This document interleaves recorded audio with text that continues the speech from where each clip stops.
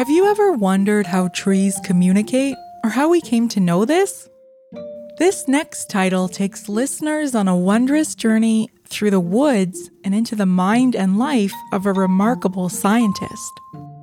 Welcome to Audiobook Reviews in 5. This is Yana, also known as Jana. In today's episode, I'm reviewing Finding the Mother Tree, Discovering the Wisdom of the Forest, written and read by Suzanne Simard.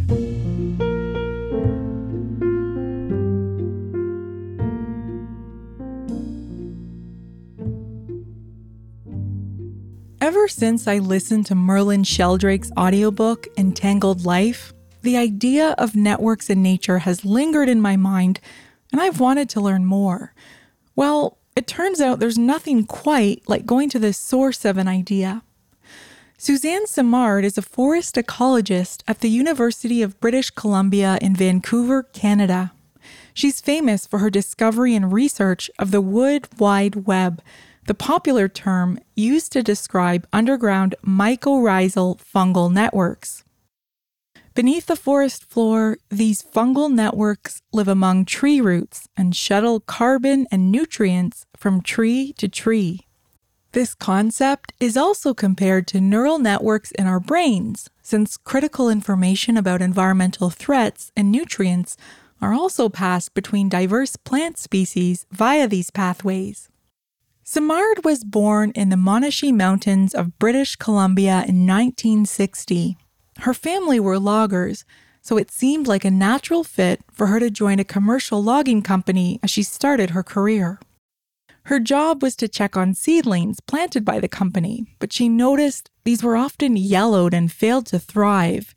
Simard had a strong hunch that the clear-cutting practices that isolated plant species were to blame for this, but she needed proof. She learned how to design and conduct experiments, and this part of her story was especially well explained for those of us unfamiliar with how experiments are designed for academic review. Simard's excitement about her work feels almost contagious in her reading, so I was quickly swept up in her story. Criticism about Simard's work generally falls under the umbrella that she idealizes nature or oversimplifies complex relationships. Now, I'm not deeply familiar with her research, but her idealism in this book is tempered with generous doses of reality. Simard's casual mention that her mother had to regularly deworm her child due to Simard's penchant for eating dirt nearly made me spit out my morning coffee. And Simard doesn't shy away from the harsh toll that rural and forest life takes on the human body, recounting the untimely death of a loved one in a tractor accident and her grandfather and uncle's loss of a few fingers and most of their teeth over the course of their forestry careers. And while it's tempting to idealize life in the wilderness, Simard lays bare the impossible challenges of cultivating her academic career and vital research while struggling to save her marriage and spending time with her 2 daughters.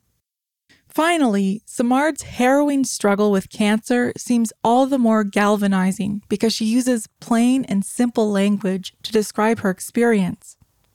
If I have any criticism of this book, it's Simard's analogy of human mothering becoming conflated at times with her idea about mother trees.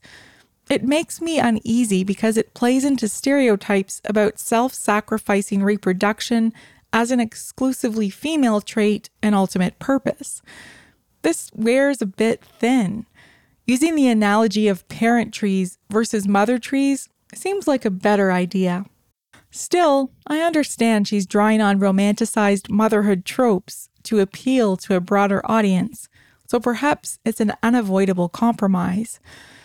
And to be fair, Simard's experience as a woman working in the forestry industry and then in academia reveal there's still a long way to go to include diverse perspectives in guiding forestry policy. As Simard shows us, the consequences of misguided forestry policy take decades and even centuries to play out. A particularly tragic example is the settler government ban on all forest fires that Indigenous peoples once used to sustain wildlife and biodiversity for centuries. By ending these controlled burns, forest populations became more susceptible to pests and major die-offs decades later. This is tragically compounded by climate change, and it's only getting worse. Woven throughout her book, Simard shares the story of devastation of the mountain pine beetle, a naturally occurring insect of the Rocky Mountain ecosystem. In the late 1990s, after several relatively warm winters, a massive outbreak resulted in the loss of millions of hectares of pine forest in British Columbia over the next 15 years. The beetles are normally killed by very cold winter weather, which historically kept their numbers in check. They attack mature trees by boring through the bark and mining the phloem, which carries nutrients. Since so many trees were the same age due to government restrictions on forest fires, not only did millions of these trees die at the same time, they also ironically provided abundant fuel for uncontrolled forest fires that continue to devastate the region. Even as I record these words, an ongoing wildfire in Lytton, BC, just north of Vancouver, has destroyed 90% of that village's buildings and killed several people following a record heat wave in the region, where temperatures soared close to 50 degrees Celsius or 122 degrees Fahrenheit. In spite of these sobering implications, Simard's life exemplifies passion for the forest. Her narration of her own work is easy to listen to, even relaxing. Listening to this audiobook feels like a mini escape into the wilderness, especially Simard's vivid descriptions of observing wildlife and various species that depend on each other to thrive. If you can't make it into the woods right now, this may be the next best thing.